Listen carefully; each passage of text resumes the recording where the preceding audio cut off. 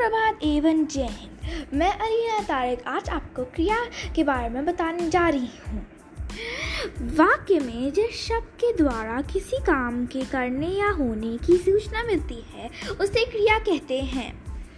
क्रिया के दो भेद होते हैं, अकर्मक और सकर्मक क्रिया। अकर्मक क्रिया वाक्य में आए जिन क्रियाओं को कर्म की आवश्यकता नहीं होती और क्रियाकर्ता पर ही निर्भर होती है उसे अकर्मक क्रिया कहते हैं। जैसे दो दोस्त हंस रहे हैं।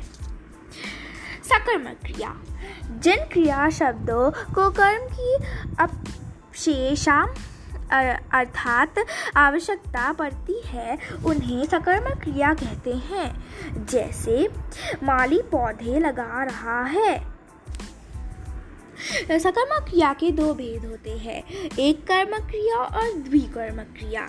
एक कर्मक क्रिया जिन क्रियाओं का एक ही कर्म होता है उन्हें एक कर्मक क्रिया कहते हैं। जैसे मित्र बातचीत कर रहे हैं। द्विकर्मक क्रिया जिन सकर्मक क्रियाओं के दो कर्म होते हैं उन्हें द्विकर्मक क्रिया कहते हैं। अजय पिताजी को भोजन खिलाता है, यह इसका उदाहरण है। मुझे लगता है अब आपको बहुत कुछ पता चल गया होगा क्रिया के बारे में। धन्यवाद एवं जय।